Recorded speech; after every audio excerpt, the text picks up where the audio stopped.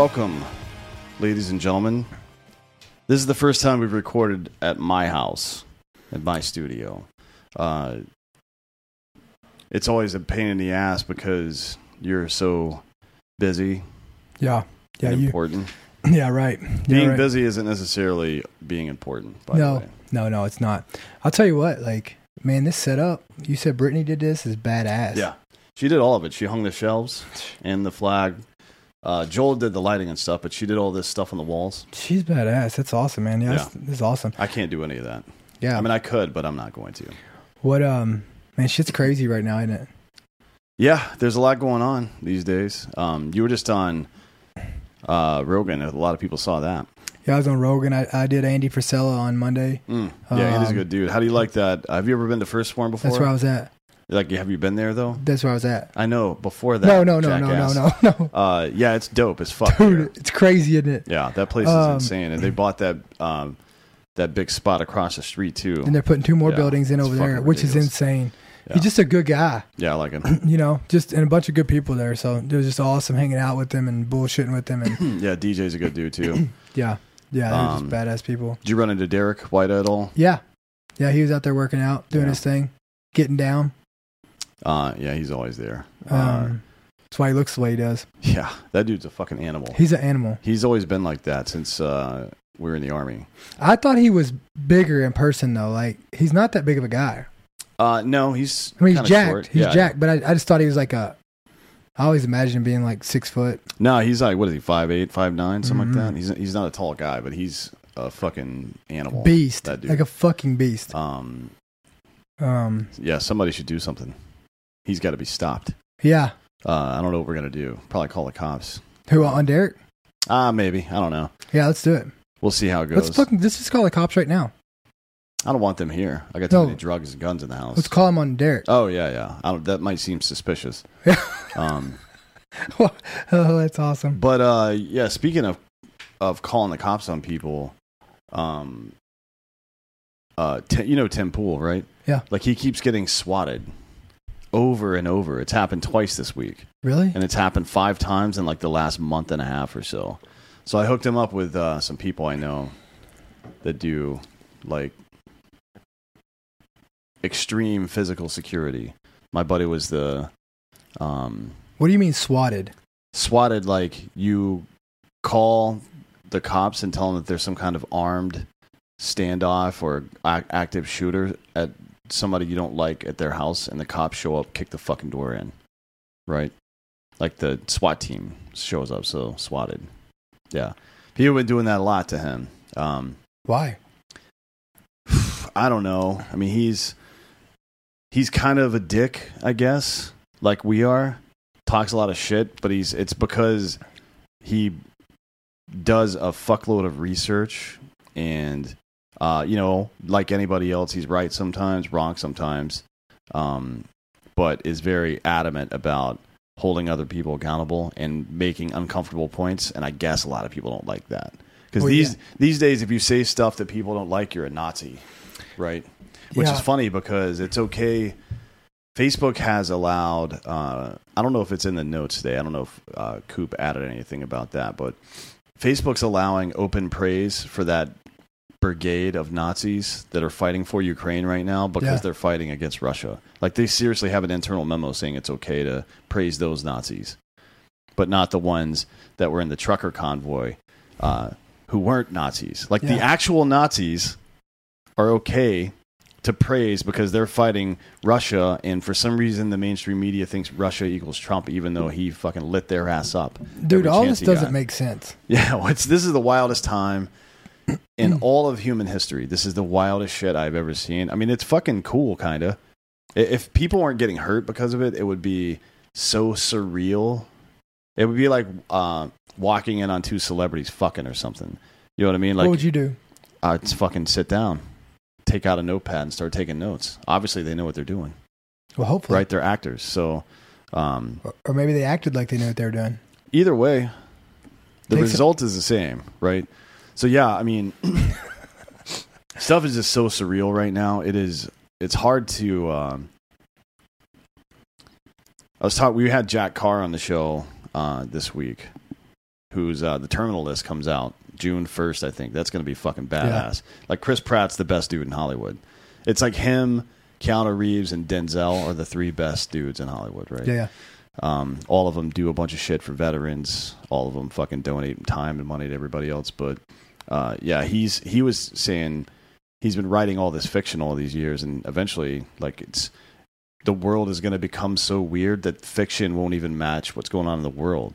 So you're just going to have to start writing about actual reality that's happening. That's crazy. It is fucked up. Yeah, this Ukraine thing right now is pretty... You just don't know what to believe. I don't believe anything. People ask me, like, how do you know what to believe? Do you think this group's telling the truth or that group's telling the truth? I don't think any of these motherfuckers are telling the truth. I don't think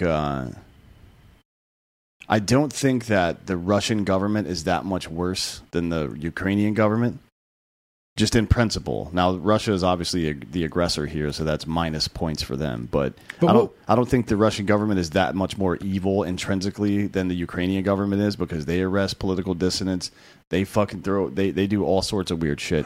And I don't think that the Russian people are worse or somehow less deserving of whatever the fuck our good graces than the Ukrainian people are. Russian people are fucking out protesting en masse. Yeah, but what I mean, if China came over and started putting up defense systems in Mexico, yeah, it might cause some alarm. What would we do? Well, I can tell you what we would do. We would send a naval blockade to Cuba, because that's what we did during the fucking Cuban Missile Crisis. So I mean, it's like, I get that point. Now, I don't think that the stuff that Putin is doing is justified. And Jack Carr actually had a pretty, not unique, but an interesting take on this. And I think it was based on this book, The Accidental Superpower. But I don't remember the exact numbers, but when the Soviet Union broke up, the Russian Federation lost the majority of ethnic Russian people, right? So Slavic people, and as it's captured new territory to the north and the east, those aren't ethnic Russians. I think their territory is growing, but it's not growing with ethnic Russians. And the largest group of ethnic Russians that exists outside of the Russian Federation is in the Ukraine. And Jack believes that's what this fight's all about, and he may be right about that. But we'll get into that here in a few. First, we're calling this one Zelensky, the Man of Many Faces, because I wanted to dig into Russian-Ukraine history a little bit and then talk about the Zelensky guy, because to be honest, all of this seems way too convenient. Well, yeah. Like the way that they're pushing this dude as some kind of fucking savior and shit. I just don't believe any of it, honestly. He seems like a fucking crisis actor to me. Yeah, I mean, it's just, I don't know. I think it's kind of weird, like, just the timing that we're out of Afghanistan now. You know, yeah. we had nowhere to, no, and I mean, do you think we're still buying oil? As of today, are we buying oil from Russia? Oh, yeah. Well, so somebody told me. Well, so far as I know, we may have cut it off. But it's, you know, this whole thing, I wrote a piece of Newsweek about it. I didn't have room to add as much context as I would have liked, but there's a lot of stuff that's going on. So our dependence on Russian fuel peaked back in the 90s, and then at some point Bush leaned more on OPEC to get more oil, and then maybe Venezuela as well. And we started using more fracking, natural gas, and shit like that. And our total import of oil started a steep decline. I think from 2008, when Obama took office, it was a 64% import. And then by 2020, it was like 11%. So it had gone down. But the amount of Russian oil that we got in the first 2.5 years of Trump's presidency went way down. And then the sanctions on Venezuela in 2018, he kind of boxed himself in. I think he made a mistake on being so aggressive with Venezuela without having a backup plan for Russia, because then we had to lean more heavily on Russia, and our sale or our purchases from Russia went up. I think it was by about 20%, but the Keystone Pipeline and Anwar drilling were supposed to resolve that. So we get like 600 to 700,000 barrels a day from Russia, and Anwar produces about 840 a day, right? That was, or not Anwar, I'm sorry, the Keystone Pipeline. That was supposed to be the solution there. They just didn't let him do it. And the first thing that Biden did when he got into office was kill that. Isn't that weird? Yeah. It is. It's really stupid. But it's one of the problems with American politics, too, like this peaceful change of power every 4 years. How the fuck if a plan takes even 5 years to get done, and Keystone would have taken, like, from the beginning of Trump's presidency until it would have been about 6 years for it to be outputting the amount that we needed. So 6 years. So you're not guaranteed 2 terms. You're not even guaranteed 1, but you're not guaranteed 2. But if the plan takes 5 or 6 years, you're lucky if you're able to implement your plan. If it takes 9 or 10 years, your plan doesn't get done. No. You know what I mean? But Russia and most other countries have these, not even ones that are dictatorial, ones that are resolved by parliamentary votes and things like that instead of the way we have things set up. Not that one's better than the other. It's just different. And we haven't figured out a way to get shit done. Because as soon as Biden came in on day one, he killed Keystone, fucked us over there, undid the sanctions on Nord Stream 2, right? Yeah. Which is what got Germany in the fucking trouble they're in right now. He rolled back all of the fucking border policies that Trump had. Fucked that up hugely, right? Yeah. So just one asshole that's asleep at the wheel can come in and fuck up all of your work in overnight, one day. In one day. And you can see the results in less than a year. You know what I mean? So anyways, history of Ukraine and Russia. This is all really interesting to me, how this all came about. So let's see. Russia and Ukraine have a long history that stretches back to the 9th century AD. The Federation of Slavic, Baltic, and Finnic people were collectively known as Rus, R-U-S. According to old Russian documents, Kiev was originally proclaimed the, quote, mother of Rus cities and considered the capital of the late medieval state of Rus. So Kiev is to Russian patriots, I guess, the Russian Federation people. I wouldn't say it's like Jerusalem or anything like that, but it's similar, right? Historically speaking. So it wasn't until after the Mongol invasion of Kiev Rus that the histories of the Russian and Ukrainian peoples actually diverged. So they were one people before the Mongol invasions in the 9th and 10th century. Let's see. The Proto-Russian state was successful in uniting the remnants of northern Rus states, and Ukraine later fell under the control of the Grand Duchy of Lithuania, followed by Polish, Lithuania, and Commonwealth. Europe in the early part of the last millennia was in great tumult, I guess you might say. Yeah. People like King Canute the king of Denmark became the king of England, right? Like the Vikings controlled large parts of England. Leif Gerritsen fucking went to Greenland and shit. They were spread out from that area a lot, and it was fucking crazy around there. There's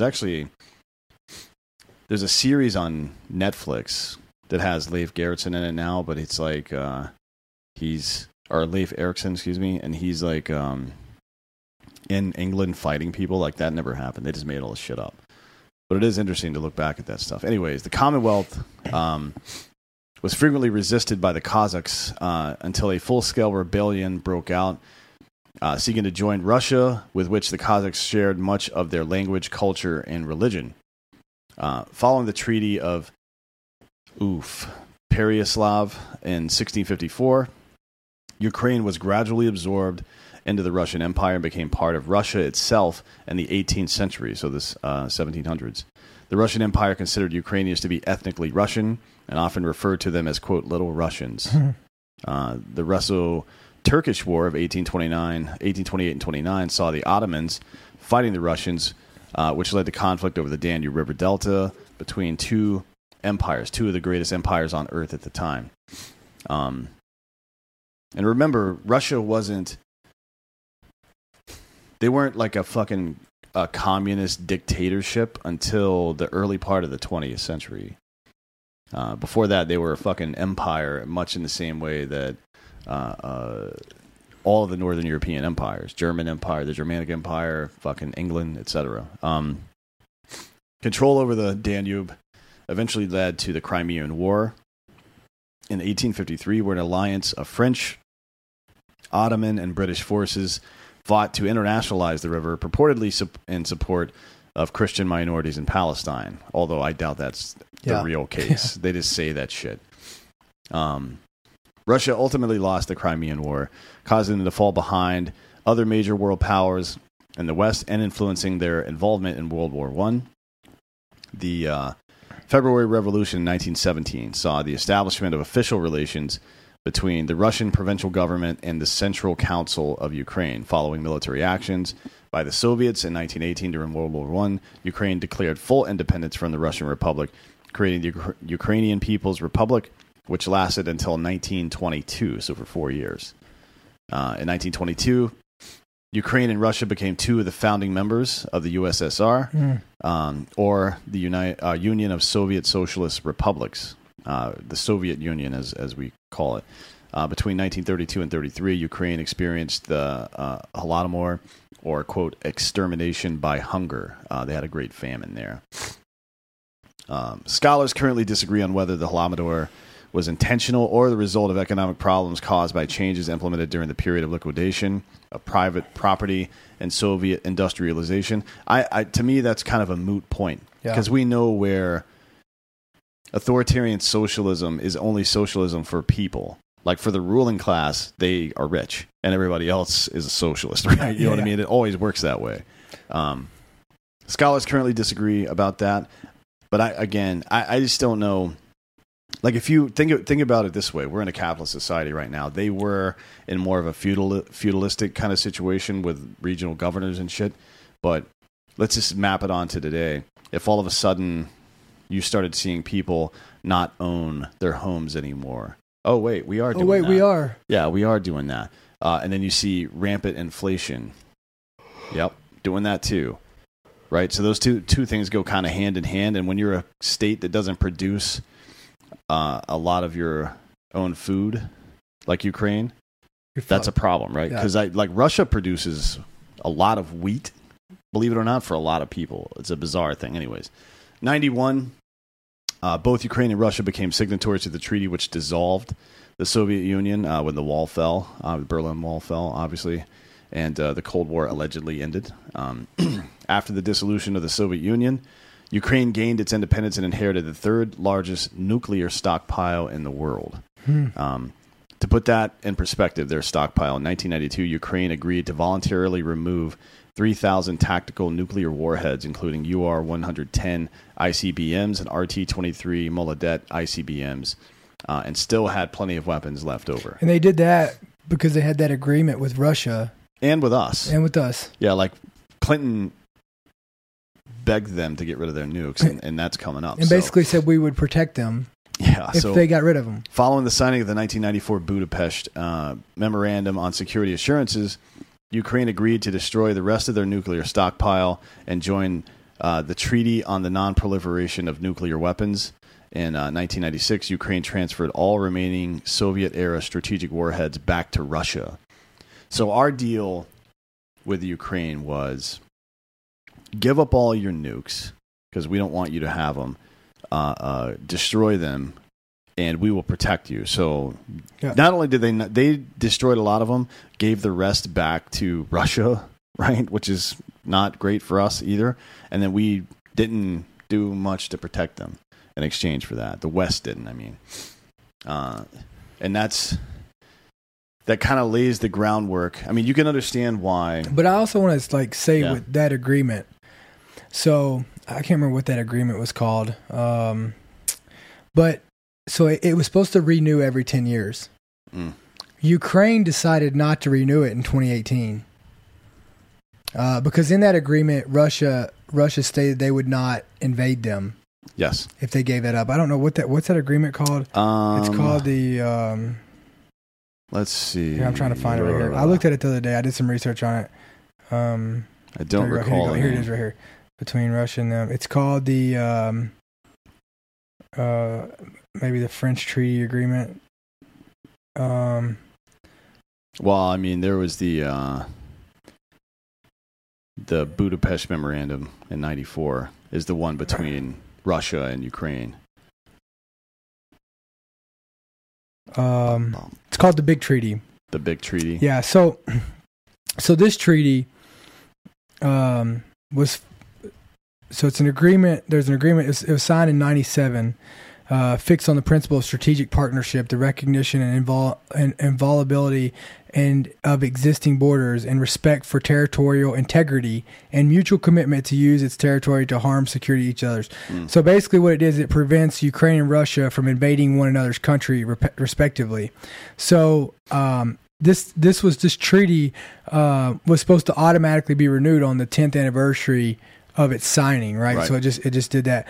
And unless one party advised the other of its intention to end the treaty 6 months prior to the date of the renewal. So Ukraine announced its intention not to renew the treaty in September of 2018. By doing so, the treaty expired on 31 March 2019. The treaty is known as the Big Treaty. So, and I don't understand why they didn't renew it. Right? Who knows, man? But either way, like I'm just saying, my point to this is they have a little skin in the game on this.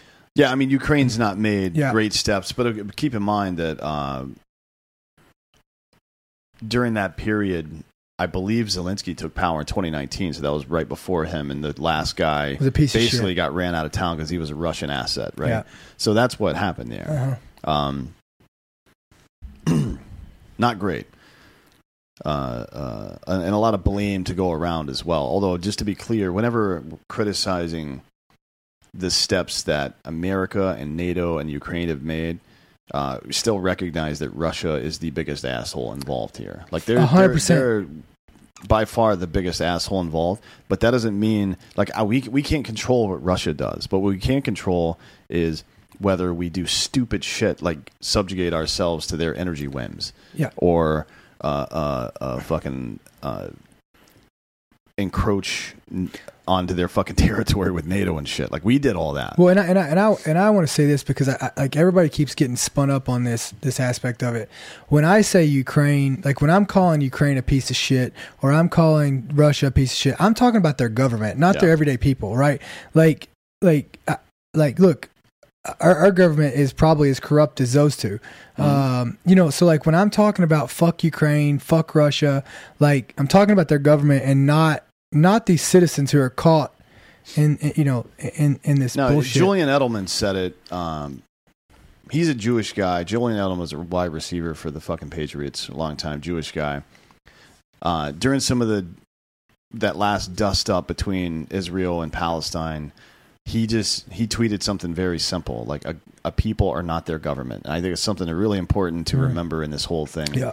And it's something that people in America need to remember too. If you strip away, like Michael Schellenberger, when he writes books or whatever it is, he told me that he never uses the names of any politicians because when you say the names Trump or Biden or Obama or Bush or anything like that, it turns smart people stupid really fucking fast.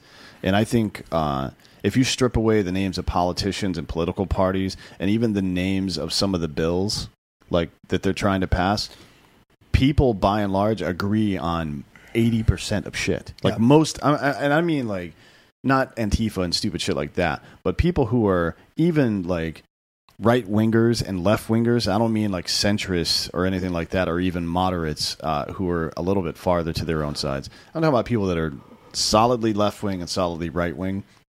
In principle, agree on a lot of shit, but they're just getting gaslit so badly. Like there's no money in people agreeing and getting shit done. No, fuck no. And so, but one question I have, just I'd like to hear your opinion on it. Let's reverse this. If Ukraine invaded Russia,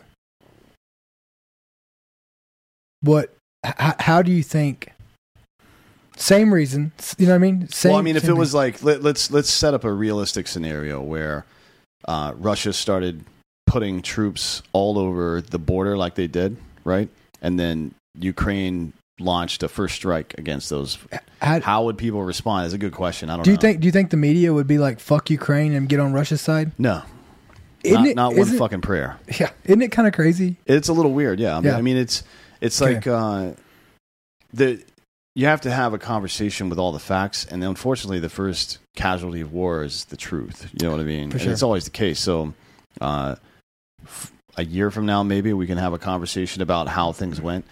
Unfortunately, that's not how Twitter works. Yeah. No, or the media. They're just like, they want to collect just enough information to make whatever fucking stupid point they wanted to make, and then move on with their lives and spike the football. It doesn't make any sense. And then my other question is, do you think there's a coincidence that it came out 2 weeks ago that the Clinton campaign was trying to plant stuff on Trump from Russia, and that Biden has all their connections to Ukraine?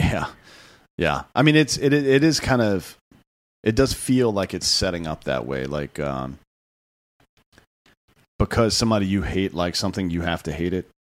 Right? Stuff like that. So I see a lot of conservatives going anti-Ukraine like as part of the conflict. And that doesn't make any sense to me either. Like we don't have a dog in this fight. No, like the dog that we do have in this fight, the dogs rather, one is energy independence, and two is just stability in general. Yeah. Like the Russian ruble tanking doesn't do us any fucking favors. No. I saw some people in the media gloating about that, like, oh, the fucking sanctions are working, the ruble's tanking. Like, yeah, man, what you're doing is creating a really fucked up situation in the global currency market. For sure. You know what I mean? Yep. It's just not anyways. So Ukraine and NATO relations between Ukraine and NATO began in 1992, closely following the dissolution of the USSR. Ukraine officially applied to begin a NATO membership action plan in 2008, but the plans were shelved by Ukraine following the 2010 Ukrainian presidential election. The 2010 presidential elections in Ukraine saw Viktor Yanukovych, a Russian sympathizer, being put in power, who preferred to keep the country non-aligned with NATO. Yanukovych fled Ukraine in 2014 during the Maidan Revolution, which was caused by the Ukrainian government choosing to align with Russia instead of signing the European Union Ukraine Association Agreement. Isn't that kind of interesting? Like, I mean, that's kind of interesting too. That now this with this Zelensky guy, maybe he's not. Maybe that's why they're invading, because now Putin's had, he's had control up until then, and now he doesn't. Yeah, I mean, I'm sure that has something to do with it, because Yanukovych was a Russian sympathizer, but he wasn't a full-blown puppet like the next guy would be. Yanukovych took refuge in Russia and was later convicted of high treason and complicity in the Russian military intervention in Ukraine, subsequently being sentenced to 13 years in prison. Following the Russo-Ukrainian War in early 2014, Ukrainians elected officials which were closely aligned with NATO. It was around the time that a film called Love in the Big City 3 was released, which starred the future president of Ukraine, Volodymyr Zelensky. Yeah, I mean, he was an actor. We on Drinking Bros the other day, we played this music video of him and like leather, super gay. Not gonna lie. I don't know if we're gonna get to it in this episode or not, but the next guy, the dude that got after this Alexander Turchnev took over when Homeboy got run out of town, and then Petro Poroshenko took over, and Poroshenko has been. He's one of the people that Zelensky tried to have jailed because he was a political rival. I mean, that's kind of how it is over there. But before we do that, let's do some advertisements. I'll tell you what I'll advertise. Yeah. A ghost bed. There's ghost beds in multiple rooms in this house right now. I tell you what, maybe Putin wouldn't be this way if he was sleeping on a fucking ghost bed. Yeah, did you see that video of that dumb woman that was like, if I was Putin's mom, he would have fucking had all the love he needed when he was a child, and none of this would have ever happened. Same thing. If I was in Russia, I'd send Putin a ghost bed. If Putin had a ghost bed, he wouldn't be fucking bitching like this. No, like he would be super happy about his life. Super happy. He does look like he's put some weight on. Yeah, I don't know if that's if he's super afraid of COVID apparently. Oh. So I don't know if it's like he's on steroids or some shit and they're fucking puffing him up. I don't know. Ghost beds shit. Ghost beds are badass. They've been supporting people who support us. They're just a really awesome company. Ghost beds are by far the most comfortable bed on the face of the planet. They have the most badass cooling technology. They've got the cooling sheets. They've got the cooling pillowcases. And for Dan, when he's in there drinking milk and cookies in his bed, they have that badass mattress protector. They've got the adjustable bed. 40% off on the bundles. They have a bundle on there that if you get the adjustable base and I don't know, adjustable base in any mattress, and then anything else you add to it. So the weighted blanket, which is dope. I haven't received mine yet, but I have interacted with one. I'm not going to say how. But I haven't received my personal one yet. And I'll tell you this, sheets and pillows, the best on earth. As a matter of fact, Brittany and I are flying to Florida Sunday, and we're taking an extra suitcase with our pillows in it. I'm tired of this bullshit. Like, I can't... You're doing what? Yeah, you heard me. The pillows in hotels are preposterous. Yeah. It's like the early 2000s CIA made them to torture people. Like extraordinary rendition to a hotel, and you have to sleep on that thing for 3 days. I'll tell you whatever you want to hear. It sucks. So anyways, we're traveling with pillows now.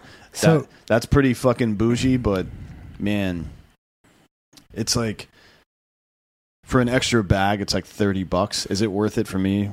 Is $30 worth it for me to actually sleep for the 4 days I'm going to be on the road? The answer is yes. Yeah. So sure. Go to ghostbed.com/Drinking Bros and get those deals. Next up, Babbel. You may need to learn how to speak Russian soon. So whether it's saving more and spending less, getting organized, or losing weight, there's a lot of worthwhile goals to set for yourself this new year. At the top of our list is learning a new language with Babbel. We have been learning Spanish. We have. And I suck at it. I'm good at reading and writing it, but speaking it, I'm still not good. Yeah, I think we need to practice.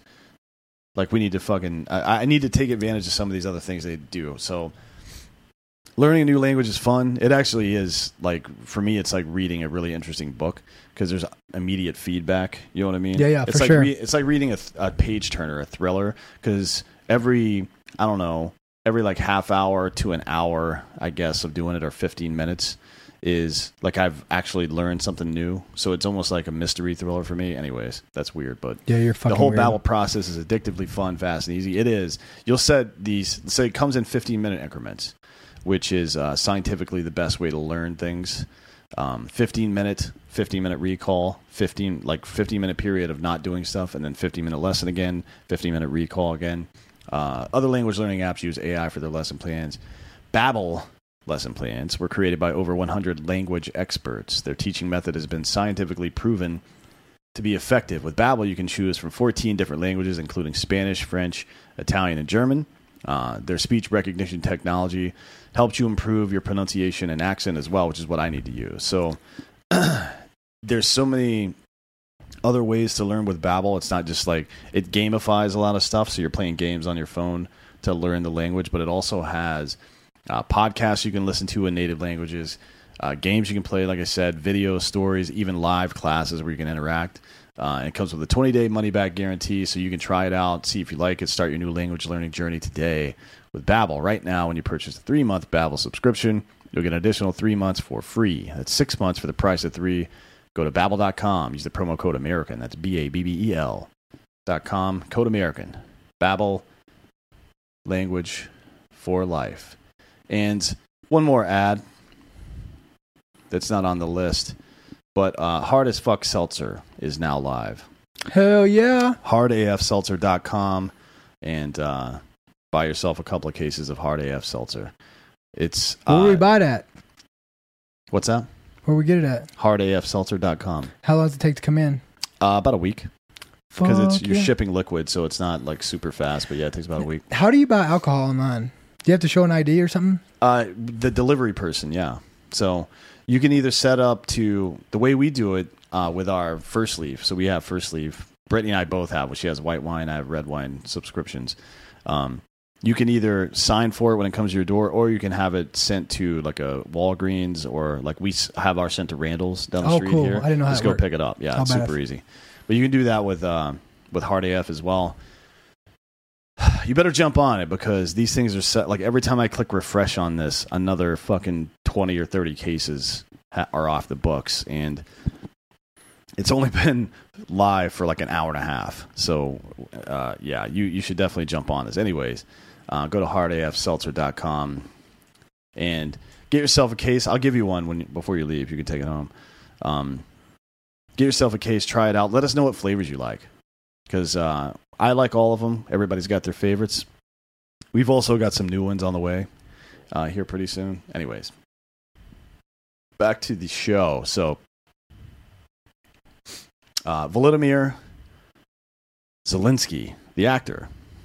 So the current president of Ukraine, Volodymyr, which is kind of a bastardization of Vladimir. It's Ukrainian for Vladimir.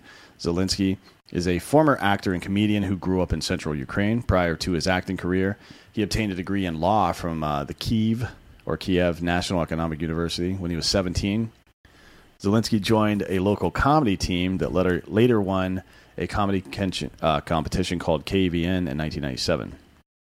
That same year, he created and headed a comedy team known as Kvartal 95 from 98 to 2003. That group performed in the highest open league of KVN. Excuse me. Zelensky and Kvartal 95 spent a lot of time in Moscow and frequently toured around post-Soviet countries. In 2003, they started producing TV shows, and in 2006, Zelensky took part in the Ukrainian version of Dancing with the Stars. I'm sure some of you have seen that video out there. Zelensky eventually appeared in the feature film Love in the Big City in 2008, which spawned multiple sequels. I wonder if that movie is like, if everybody's going to watch that movie now, if it's on Amazon. Yeah, I bet it's popping up. Yeah. He went on to star in other films such as Office Romance, Our Time, and Love in the Big City 2. It seems like he was kind of a rom-com guy. Yeah. In January of 2014, Love in the Big City 3 was released right around the time of the Russian-Ukrainian war, the Crimean thing. Zelensky voiced Paddington Bear in the Ukrainian dub version of the 2014 film Paddington, which was based on the most boring cartoon character of all time besides Arthur. In August of 2014, Zelensky unsuccessfully spoke out against the Ukrainian Ministry of Culture's intention to ban Russian artists from Ukraine. So he was actually against banning Russian artists, which is funny because a lot of people are banning Russian, like Dostoevsky just got banned from some places. People are banning, like FIFA, EA Sports, and the FIFA video game removed the Russian team. Why? The Russian fucking soccer team didn't do any of this shit. So stupid. Anyways, in 2015, Ukraine had banned Russian artists along with other works of Russian culture from entering the country. Ironically, Love in the Big City 2 was also banned in Ukraine because it was filmed in Russia. In 2015, Zelensky became... So this I just want to be clear about this. Ukraine has been banning artists and jailing political opponents and a lot of stuff. This is important context, in my opinion. Mm-hmm. What I said before is that the Russian government and the Ukrainian government aren't that far apart in principle. No. Like the Russian government obviously is to blame for this encroachment, but anyways, in 2015, Zelensky became the star of a Ukrainian television series called Servant of the People, where he played the role of the president of Ukraine. The show was based around Zelensky's character, a high school history teacher who won the presidential election after a viral video made him famous. In 2015, Zelensky recreated a sketch from Servant of the People in front of a live audience in which he played Hava Nagila on a piano with his dick. Now, you can look that up. It's on YouTube. There is video of the current president of Ukraine pretending to play the piano with his dick. So, There you go. Now on to Vladimir Zelensky with two Y's, the politician. Zelensky's political career began in 2018 after members of the Kvartal 95 comedy group started a political party named after the TV show Servant of the People. But you're not joking. No. This is like Wag the Dog, that movie from back in the day with Dennis Leary. I mean, it's like... Bro, he's really pretending... Yes. Bro, it's really... This whole thing is so fucking bizarre. So... In December 2018, Zelensky led an almost entirely viral campaign to unseat the previous president, the man I mentioned before, Petro Poroshenko. Before announcing his candidacy, Zelensky was already one of the frontrunners in the opinion polls, but for the most part kept his intention to run for president under wraps. Finally, on New Year's Eve, he announced his candidacy, which overshadowed the incumbent president's New Year's Eve address. Throughout his election campaign, Zelensky continued to tour and perform with the comedy group, Kvartal 95, and his coverage by the mainstream Ukrainian media was minimal.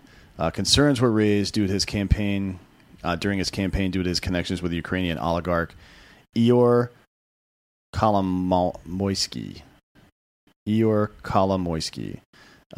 Former Oblast governor and the third richest person in Ukraine and number 3 on the list of Focus Magazine's 100 most influential Ukrainians.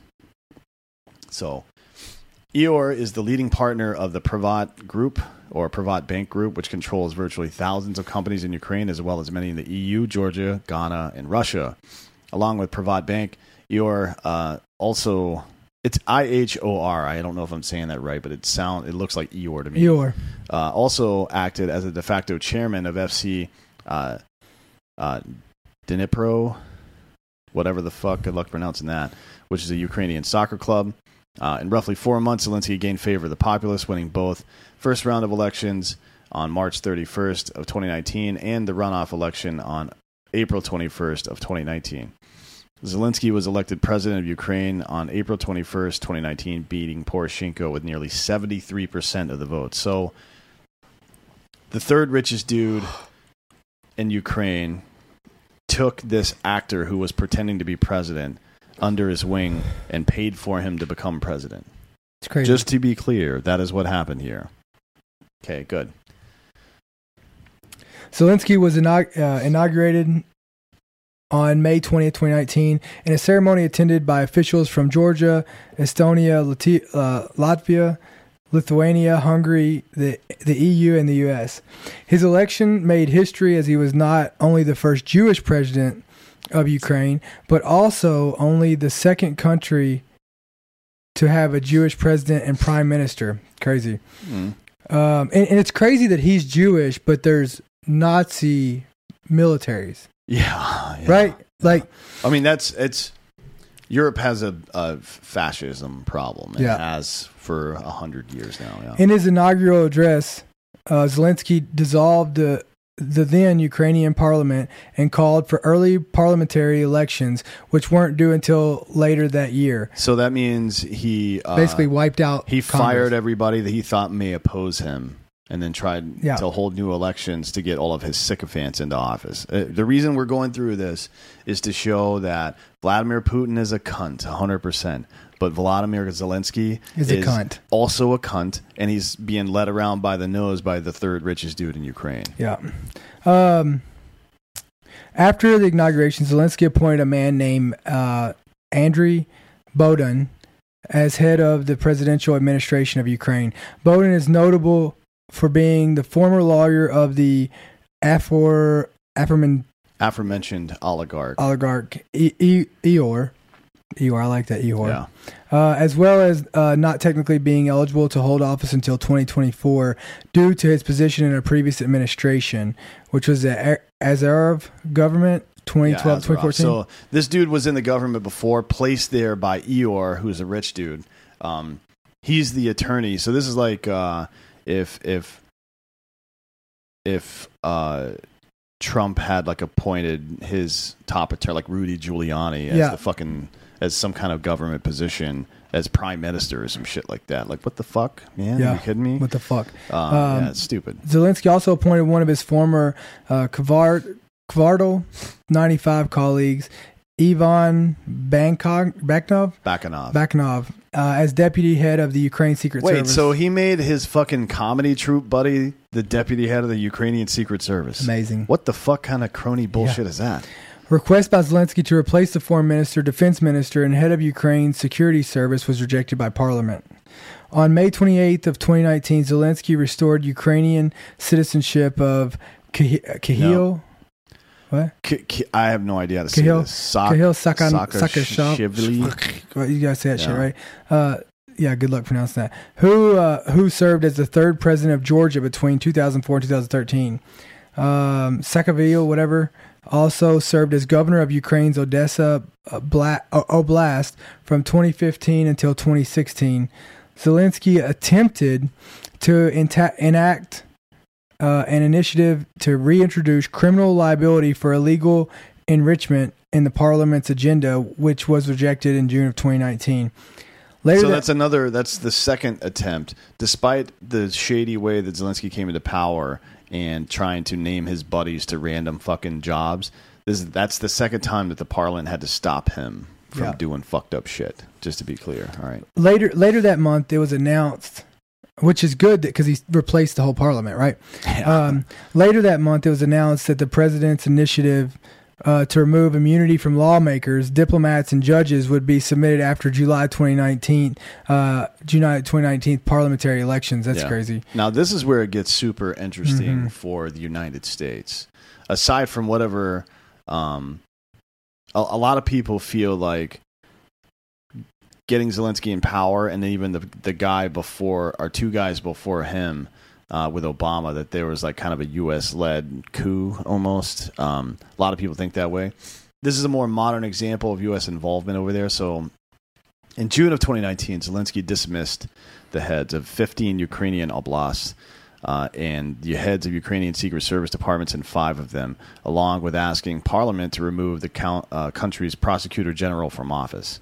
The Prosecutor General in question was Yuri Lutsenko, a central figure in the Hunter Biden scandal. Wow. Lutsenko is said to have met with Rudy Giuliani on multiple occasions to uncover evidence of corruption involving Joe Biden and Hunter Biden, the big guy, right? The big guy. And we have bank transfers from the former wife, the wife of the former ex-wife of the former mayor of Moscow.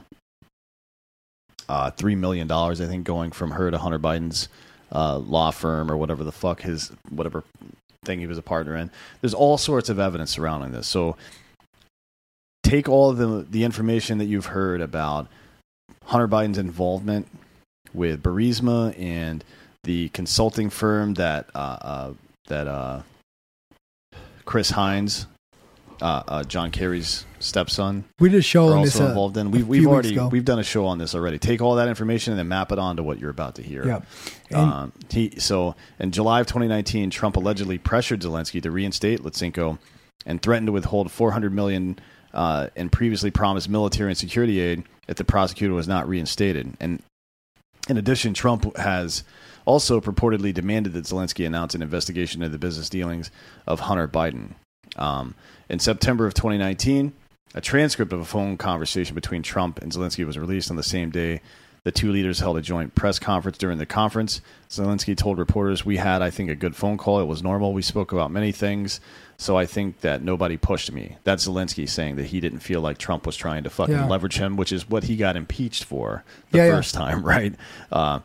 Usually if you go to court for doing something against somebody and the person that you did it against says, no, they didn't do something against me, whatever that happens to be, then the court is like, okay, this was a waste of time. Yep. Thank you. The next day, Zelensky again claimed that Trump had not made any demands and that the new prosecutor general would investigate all cases without prejudice. Zelensky later said during a press conference that he had only learned of the blockage of military aid after the initial call between him and Trump, saying, quote, "We didn't speak about this. There was no blackmail." Let's say that again. Zelensky said, "We didn't speak about this. There was no blackmail." But you know what there was? There was Hillary Clinton paying a foreign intelligence agent to create the Steele dossier, which was completely fucking fabricated. That really happened. Everybody just we've memory hold that a little bit, but that actually happened. And everything they said Trump did, none of it was real.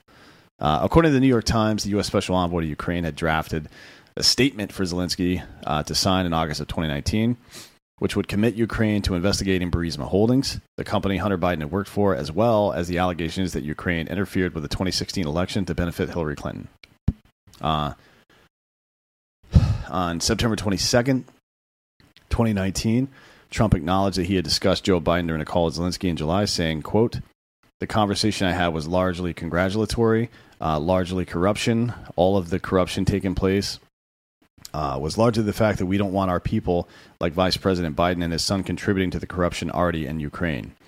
Trump denied that his hold on military aid for Ukraine was linked to the Ukrainian government's refusal to investigate the Hunter Biden controversy. Now, just to wrap up on all that, here's what actually happened according to the evidence and the alleged victim, which would be Ukraine and Zelensky. This prosecutor who had pretty much Hunter Biden in a corner, a lot of evidence suggesting that Joe Biden himself was receiving payoffs, and everybody remembers Biden telling his fucking tough guy story about he said, well, we're going to withhold $1 billion in aid if you don't fire this guy right now. And son of a bitch, you know what I mean? Like he's on camera admitting to blackmail. And then Zelensky's on camera saying that Trump did not blackmail him. And now the federal government is investigating Hunter Biden again because they know they can't ignore this evidence anymore. And if anything, Zelensky would have, if there was any chance that he blackmailed him, would have told. Oh, fuck yeah. He would be talking especially after like Trump didn't get reelected and the January 6th thing, Zelensky had all the political capital and cover in the world he would ever need to say, you know what? I didn't want to start any shit back then because Trump was still president. Russia was still on our ass. But now that he's gone, here's what really happened. Well, that hasn't happened. Yeah. He hasn't said shit like that. Not one fucking prayer he's going to either. Zelensky, the war hero. Now, this is the part where, so it goes from actor, comedian to installing a puppet regime from Eeyore, whatever the fuck his name is, now back to acting again. This is my opinion. I think he's a crisis actor. Since April 2021, in response to the buildup of Russian troops on the border, Zelensky has urged NATO members to speed up Ukraine's request for partnership, which Putin basically had two things. Like, get your shit off my border, and there's a whole you can't be part of NATO. There's a whole video of Putin explaining this shit. Like, he says, and look, we're not taking Putin's side. No. But I do think during a negotiation, it is important to understand the grievance of the other party. Well, I just don't know why. Like, have you noticed, like, we don't get to hear Putin's speeches? Yeah, right. Well, I mean, who's going to play him? But it's like, during their agreements in the early 90s, and Putin references this a lot, the exact phrase, I think, was not 1 inch east. Right, NATO won't move 1 inch to the east. Like Ukraine gets its independence, gives up its nukes, and NATO will stay where it is. Yeah, and that has not happened. No. Now, whatever, right? Yeah, whatever. It's honestly, Ukraine has the right to join NATO if they want. They have the right. They're working on joining the EU right now. But in the video that you can find all over Twitter, you can see Putin discussing this. He says, "Well, what if Russia or China were putting missiles between the border, or like in Canada or in Mexico? Yeah, right? Like, how would you guys react to that?" And I think that's a fucking fair question to ask. In November of 2021, Zelensky accused Russia and Ukrainian oligarch Renat of backing a plan to overthrow his government. In January of 2022, Zelensky called on the West to not create a panic amongst Ukrainians over a potential Russian invasion, saying the contestant warnings were putting the economy at risk. On the morning of February 24th, Russia launched an attack on Ukraine, opening up with a salvo of missile strikes on military and civilian sites. I want to say this, like, I never thought they would invade. I truly didn't. Maybe I was being optimistic or just an idiot, but yeah, I mean, it was. They put 180,000 people on the border. Russia isn't North Korea, right? Yeah. So North Korea will do that, and then they'll just fucking make up some excuse to go home. Russia usually, they still fight like it's the 19th century. Yeah. You know what I mean? Or maybe the early 20th, where you take some ground, then you pause and refuel and take some ground. In America, we're used to like saturating a place and then fighting an insurgency afterwards. And I don't think Putin wants to fight an insurgency. And by the way, things are only going to get worse. For sure. Like, I think we're about 4 weeks away from Kiev falling. I think it'll fall faster than that. It's we'll see. Maybe it could. Four to 6 weeks. As soon as he gets caught up with his supplies. Yeah. Well, I mean, that's what they're doing right now. They're building up the same thing they did to the entire country of Ukraine, which is making a U shape around it, giving people opportunity to flee out of the back door. But anybody that stays and fights, now we're going to fight you and we're going to surround you. Well, in Russia, kind of like they do like a 3-prong approach, right? Like the first guys they send in are like they're scrubs.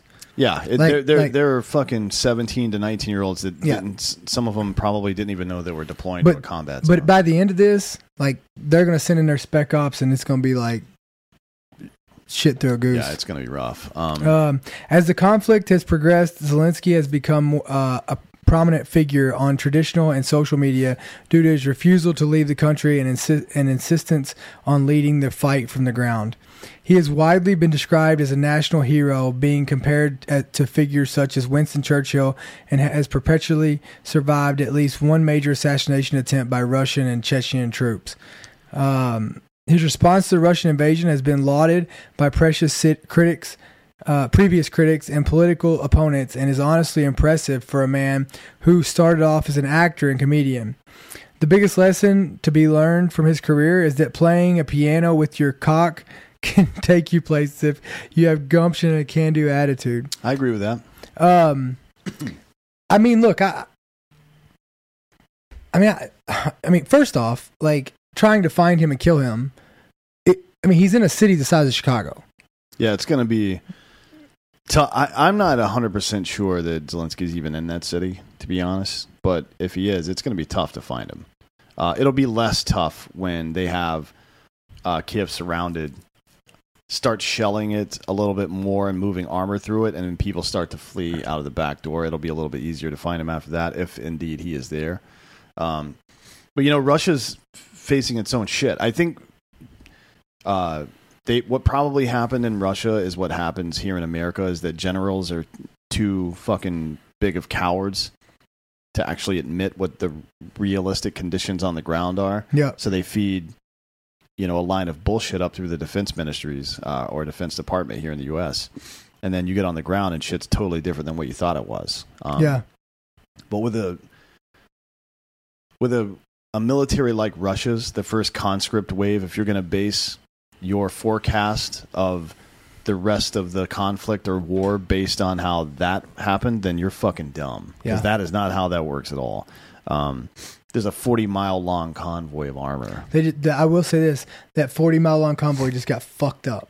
A little bit, yeah. Yeah. It'll be interesting to see how that goes, because being stationary in armor is not a good idea. Yeah. You know what I mean? And especially when we're sending Javelin.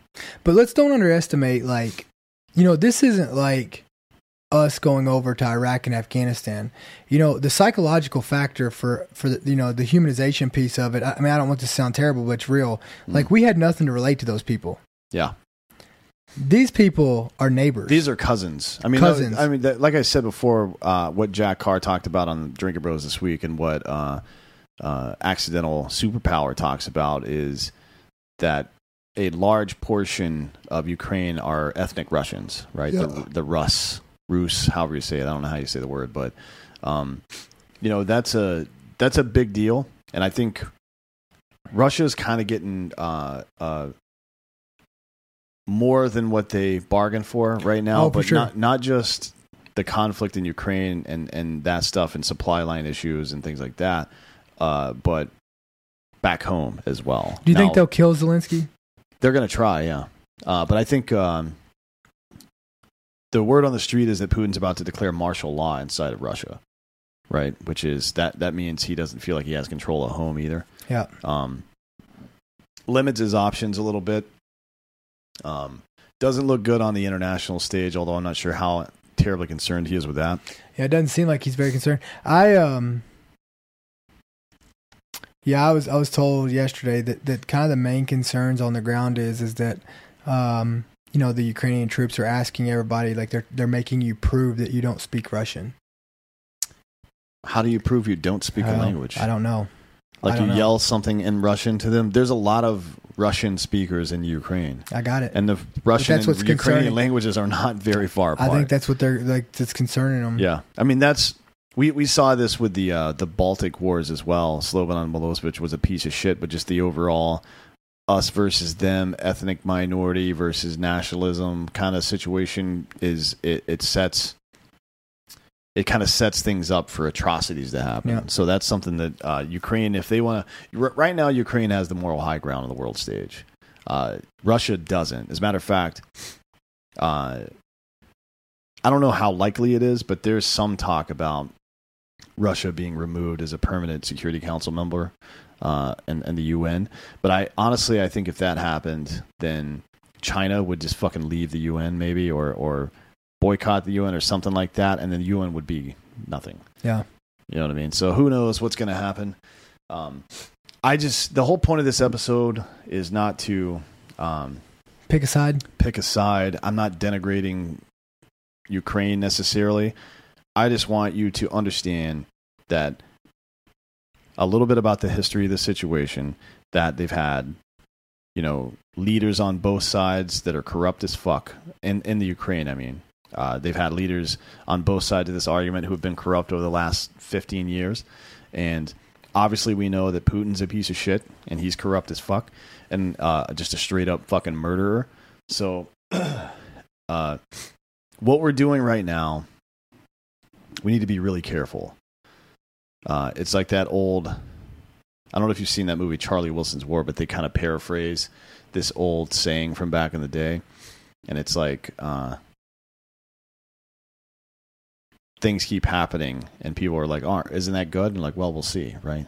Yeah. Actually, what he said in the actual quote is maybe, but it's like, your son broke his leg. Like, oh, that's terrible. And the guy responds, maybe. Yeah. And then the country goes to war and his son doesn't have to go to war, right? Yep. So it's like, oh, that's good. And he goes, well, maybe, right? And then some other stuff happens, maybe. We never know how these things are going to turn out. I think a measured approach, one that takes into account more than just right now people are reacting based on emotion.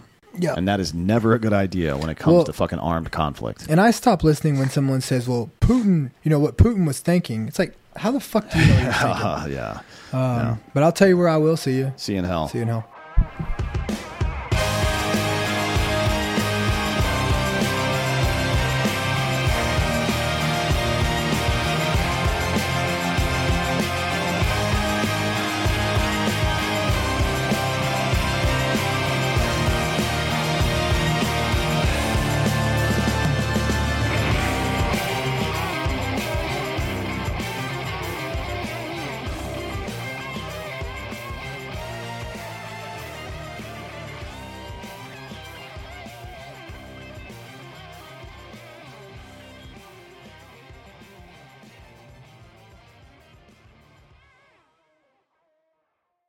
You know how to book flights and hotels. All you're missing is a tool to plan the travel experiences you'll have once you arrive. That's why you need Viator. Book guided tours, excursions, and more in one place. There are over 300,000 travel experiences to choose from, so you can find something for everyone. And Viator offers free cancellation and 24/7 customer support for worry-free travel. Download the Viator app now and use code Viator10 for 10% off your first booking in the app. Find travel experiences for you. Do more with Viator. Save big money on your outdoor project now at Menards. We have everything you need to keep your outdoor power equipment running smooth, so you can keep that lawn in tip-top shape or enjoy some time on your boat. Right now, all FVP, lawn and garden, and marine batteries are on sale through May 5th. Check out our entire selection of FVP batteries today and view our weekly flyer on Menards.com for more great deals. Save